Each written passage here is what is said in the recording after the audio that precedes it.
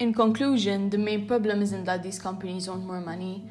However, it's actually the fact that there is no regulation whatsoever in the way that they can achieve this.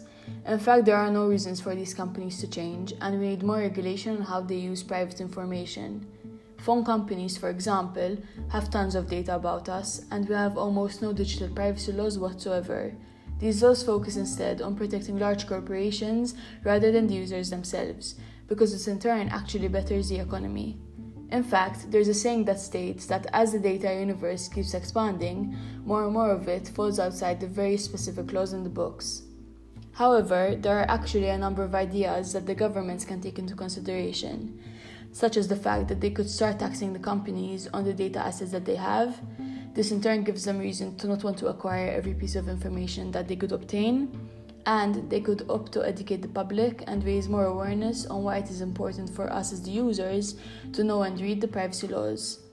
On the other hand, there are actually a number of factors that the users can do, such as we could start reading the privacy laws which are published, we could turn off our notifications so we use our phones less, we could opt to create a time budget. This is done so we spend less time on social media and certain mobile phone applications.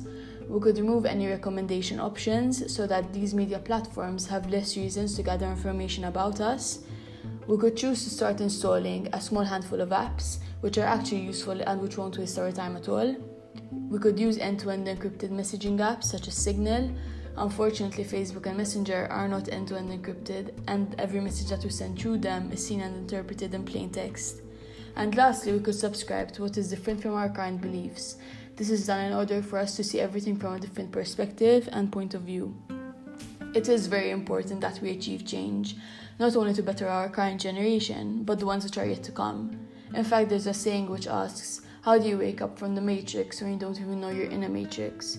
We need to start creating more public awareness and pressure in order for this change to occur. Unfortunately, what is very ironic is that the change that we need to create through this public pressure would only come from the very technologies that we have created in the first place.